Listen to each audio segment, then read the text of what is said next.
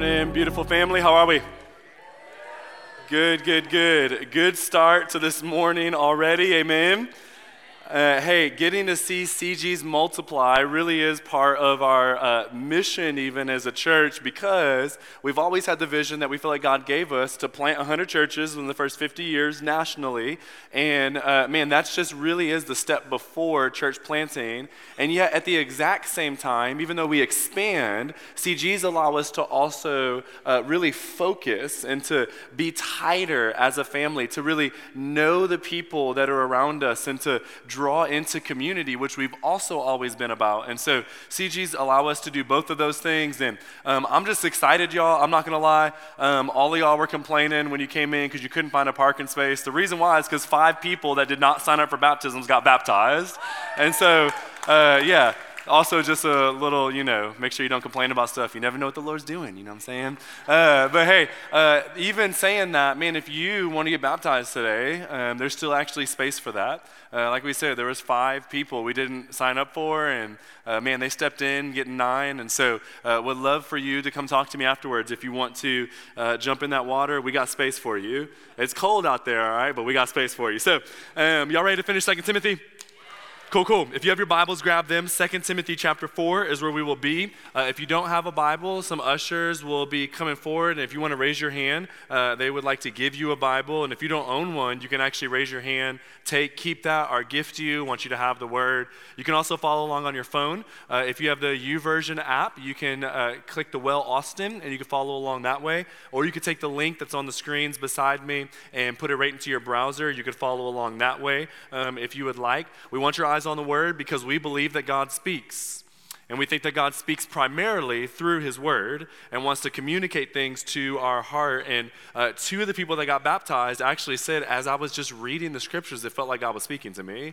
And so we don't just say that just to give wordplay to that. We say it every week because we really mean it. God speaks to us through his word. And so we'd love for you to follow along in that way, okay? As we kind of finish up this letter, there's actually a bunch I want to tackle in a super short amount of time.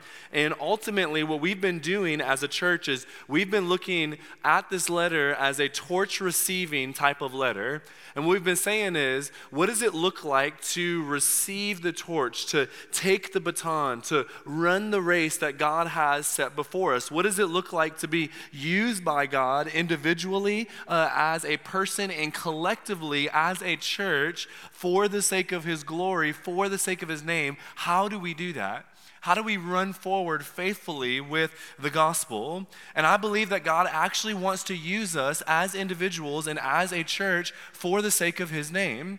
In fact, I believe that so much that even as I was looking back this week, I was realizing that, there's attack that's going on because of what God is allowing us to do. We have 11 staff team members, and 9 of the 11 staff team ended up getting sick this week. By this week, I mean 6 since last Sunday, since 7 days ago. And not just cough, I got sick. People are in the ER right now, in ICU right now that has been sick. And of our 14 elders and staff team family, we saw 14 people also get sick this week, not including the 9 people that got sick already. So literally 23 people amongst our very small team all get sick in many different ways this week. And it just felt like all of a sudden, man, that's just not normal. And listen, I didn't go around and start polling everybody, I wasn't trying to figure out who's sick. This was just what was coming to me. So I was never during the week hey, yo, what up, cuh? Hey, you sick, fam? No? Okay, what about Amelia? She all right? Oh, cool. Blair good? All right, man, cool, I'll holla. 2 fingers, all right? That never happened, okay? Some of y'all I don't get that. BNCGs, you'll get that, okay? Here's what I think is happening. As you push back against darkness, darkness pushes back. And so as the church collectively is beginning to try to shine the light of Christ into the city of Austin, like there's a real enemy that is literally against us and wants to push back, and so wants to prevent the work that God is doing in a lot of ways. I don't think it's a mistake that that was happening the week of Baptism Sunday. I don't think that it was a mistake that 5 extra people that did not sign up for baptisms got baptized today, and that's what we were experiencing during the week. And so what I say is, let's wear the armor of God and go out and make much of Jesus. Like, let's push back darkness, because God actually wants to use us as individuals and as a church to highlight the glory of his name here in this city. Like, do you believe that? Like, maybe even you've been experiencing warfare because of being a part of the body of Christ. Do you believe that God wants to use you? You see, Timothy was in a similar position. Paul was in a similar position for us. Paul is literally about to get his head chopped off because he believes in Jesus. He's about to be killed for the faith because of him trying to push back darkness in the world at that time. He is dying for his faith. In fact, this is the last thing that Paul ever wrote before he got killed, martyred for the faith. And so even as we are in some ways carrying that on, as we continue to try to push back darkness with Paul, what would Paul say as he's dying? What would be some of the last things he would be thinking about as he kind of concludes his letter? And so let's chop it up together, 2 Timothy chapter 4. And I want to actually read the whole section today to give us a full picture of where Paul is going. And then we'll just spend a few minutes before we move into baptisms on the word. It says this, 2 Timothy chapter 4, beginning in verse 6. Paul says, "For I am already being poured out as a drink offering, and the time of my departure has come. I have fought the good fight. I have finished the race. I have kept the faith. Henceforth there is laid up for me the crown of righteousness, which the Lord, the righteous judge, will award to me on that day. And not only to me, but also to all who have loved his appearing. Do your best to come to me soon. For Demas, in love with this present world, has deserted me and gone to Thessalonica. Crescens has gone to Galatia, Titus to Dalmatia. Luke alone is with me. Get Mark and bring him with you, for he is very useful to me for ministry. Tychicus I have sent to Ephesus. And when you come, bring the cloak that I left with Carpus at Troas, and also the books, and above all, the parchments." Love that as Paul is dying, he's like, can you please just bring me my Bible? "Alexander, the coppersmith, did me great harm. The Lord will repay him according to his deeds. Beware of him yourself, for he strongly opposed our message. At my first offense, no one came to stand by me, but all deserted me. May it not be charged against them. But the Lord stood by me and strengthened me, so that through me the message might be fully proclaimed and all the Gentiles might hear it. So I was rescued from the lion's mouth. The Lord will rescue me from every evil deed and bring me safely into his heavenly kingdom. To him be the glory forever and ever. Amen. Greet Prisca and Aquila and the household of Onesiphorus. Erastus remains at Corinth, and I left Trophimus, who is ill, at Miletus. Do your best to come before winter. Eubulus sends greetings to you, as do Pudens and Linus and Claudia and all the brothers. The Lord be with your spirit. Grace be with you." The word "you" there is actually plural. In Texan language, it'd be "grace be with y'all," okay? And so that's a cool little nugget, because even though this was written to an individual, Timothy, Paul had always meant it to be read to the church at large. It was meant for y'all, all of us, which is why we can read it and chop it up even today. And so Paul knows he's about to die, and yet there's all this confidence that's wrapped up in the apostle. There's this sense of security, and not really in himself, but in the Lord who is able to deliver him. There's this safety and this peace that it's clear that Paul is writing with. Like, this does not sound like the words of somebody who is about to be martyred for the faith. There's all of this reflection and intimacy and connection. There's not a whole lot of fear that we see going on here. Like, physically, Paul is suffering, but spiritually, Paul knows that he is safe. And listen, too often, family of God, we don't finish the race that is set before us because we focus too much on the temporal things that are before us rather than the eternal things that are ahead of us. And we focus too much on the immediate and the suffering that's happening in the immediate rather than fixing our eyes on the glory that is to come that will carry us through the immediate that's in front of us. Like Paul physically was suffering. Physically, he was hurting, but spiritually, he was fine. And physically, you may be suffering in here today with depression or pain or finances or whatever it may be. But if you are in Jesus, your soul is eternally secure. There's no amount of present struggle that can ever snatch you away from the glory of God. And so this is what Paul is writing with. Like look at your neighbor and say, I'm secure. No, look at your neighbor and say, I'm secure. Look, I'm just getting our charismatics warmed up a little bit for baptism in a moment, all right, so we can celebrate, all right? Look, when you focus on the finish, you will finish. When you focus on the finish, you will finish. Like the crown of righteousness is about to be given to Paul, is what Paul is saying. Simply put, Paul knew that his work meant something. Paul knew that his work was being stored up before him, that he would receive this crown of righteousness, that Jesus watches, and because Jesus watches, Jesus rightly rewards. And Paul is confident of this. But in fact, the same is true for us. In verse 8, it says, not only for Paul, but everybody who loves Jesus is appearing. Everybody who's actually a believer in Christ, God is watching what we are doing, and there is a reward that is before us, a crown of righteousness. Like what you do for the Lord on earth, it matters, family. It matters in the kingdom of God. God has a mission for every single one of us who call ourselves Christians.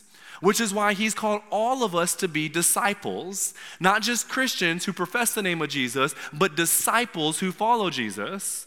It's why every single believer in Jesus has been given the gift of the Holy Spirit and has been given gifts by that Spirit because God wants to use you for the sake of the kingdom. Do you believe that? Do you believe that God has something planned out for you, that there is a crown of righteousness that's awaiting us? And if we, like Paul, focus ahead, and if we finish the race, Jesus will look at us and say, well done, my good and faithful servant. God wants to use us for the sake of his name to expand the kingdom, to literally alter eternities, family. Like eternities are being altered by the work that we are doing right now. Just like Paul and just like Timothy and all those names that we just read that you did not know how to pronounce. Like God wants to use all of those names, even the names you didn't know how to pronounce. And so your name may not be the name like the Apostle Paul, but God wants to use you anyway. 2,000 years from now, some dude in Kazakhstan is going to be reading about our names and be like, Jacqueline? Some seminary students will be like, actually it's Jaqueline. Blakey? It's Balake, all right? Listen, just because you are not publicly known like Paul doesn't mean that God doesn't want to use you for the sake of his glory. Just because your name may not be the name that everybody remembers or you might not get a stage doesn't mean that God isn't going to be doing transformative work in your life and in the life of people around you. In fact, it was the very names that Paul mentioned that allowed him often to continue in ministry. And we'll see that even in baptisms in a second, that even though you may not know some of those names and you may not know the names of people that are baptizing them, the people that were faithful in their life have literally changed eternity. And God used them for the sake of his glory. God wants to use you for the glory of the kingdom, family.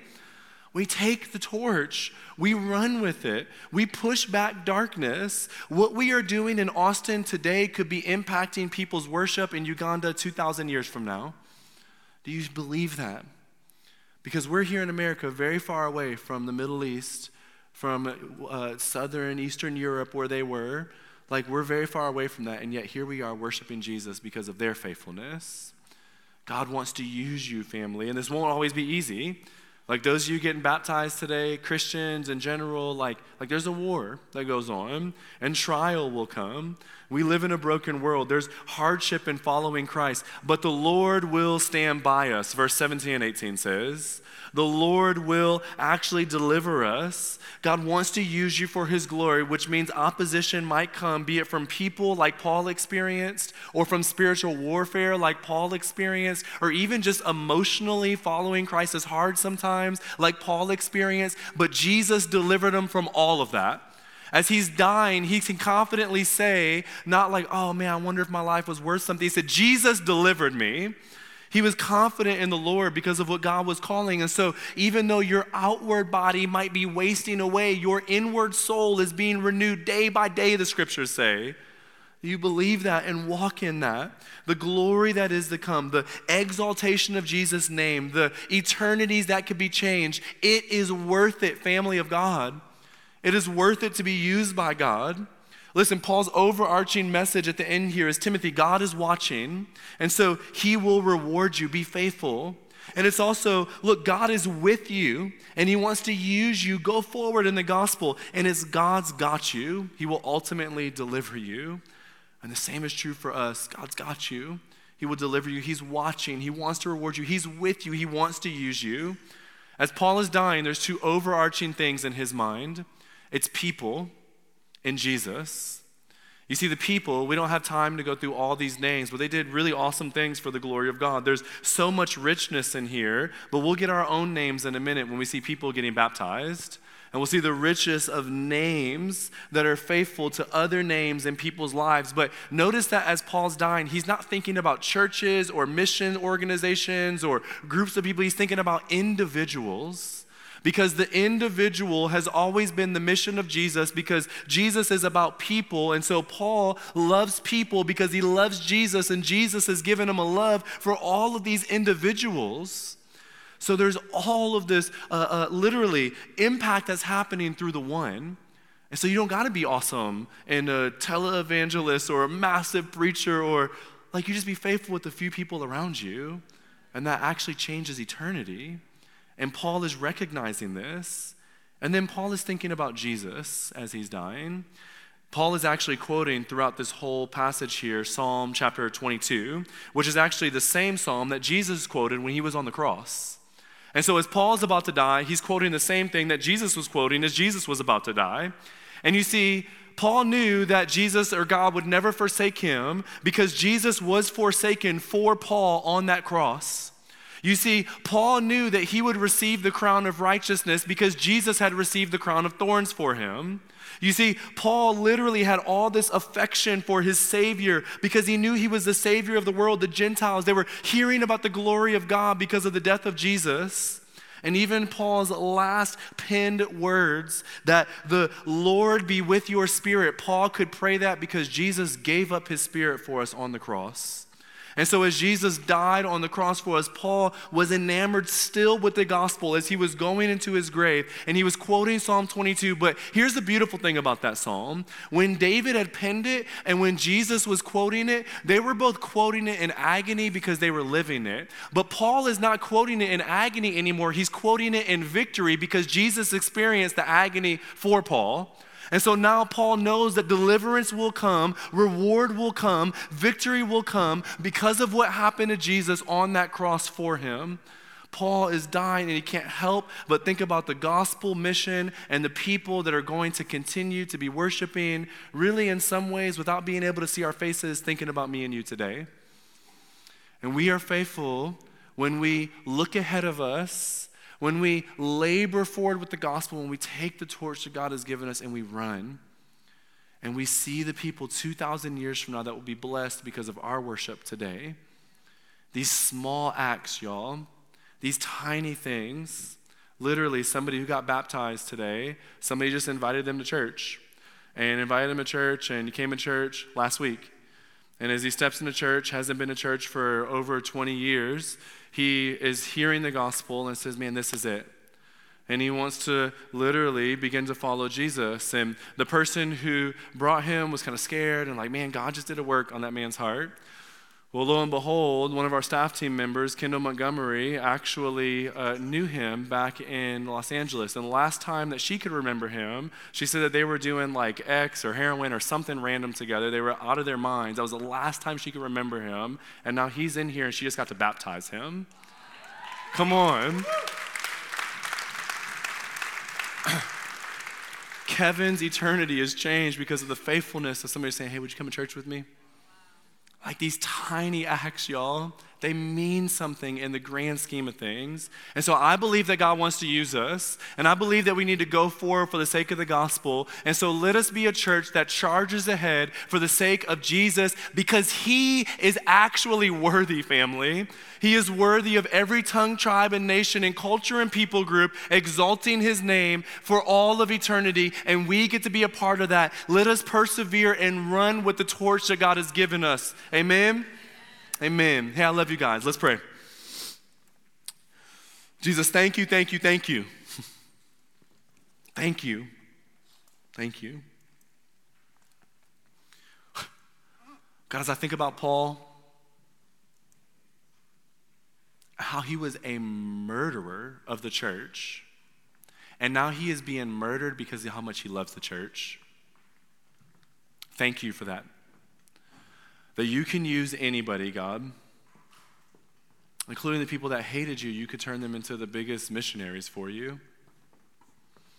So God, I pray even today for everyone who came in here who may not know you, would they begin to realize that their lives are more valuable than having a nice job or a nice car or a healthy family. That they were made to impact eternities. They were made to be on mission with you. They're made to know you, the God of the universe. And God, for those of us who do know you, would you use us? Would you use us for your glory? Would you use us for your name? Would you make much of yourself through us, Jesus? We love you, God. We thank you. Thank you for this family. Thank you for the baptisms we're about to experience again here in a moment. Gosh, we love you. We worship you, Jesus. Thank you for faithful saints like Paul. Would you make us men and women that are faithful till the end? We pray this in your very beautiful name, Jesus. Amen.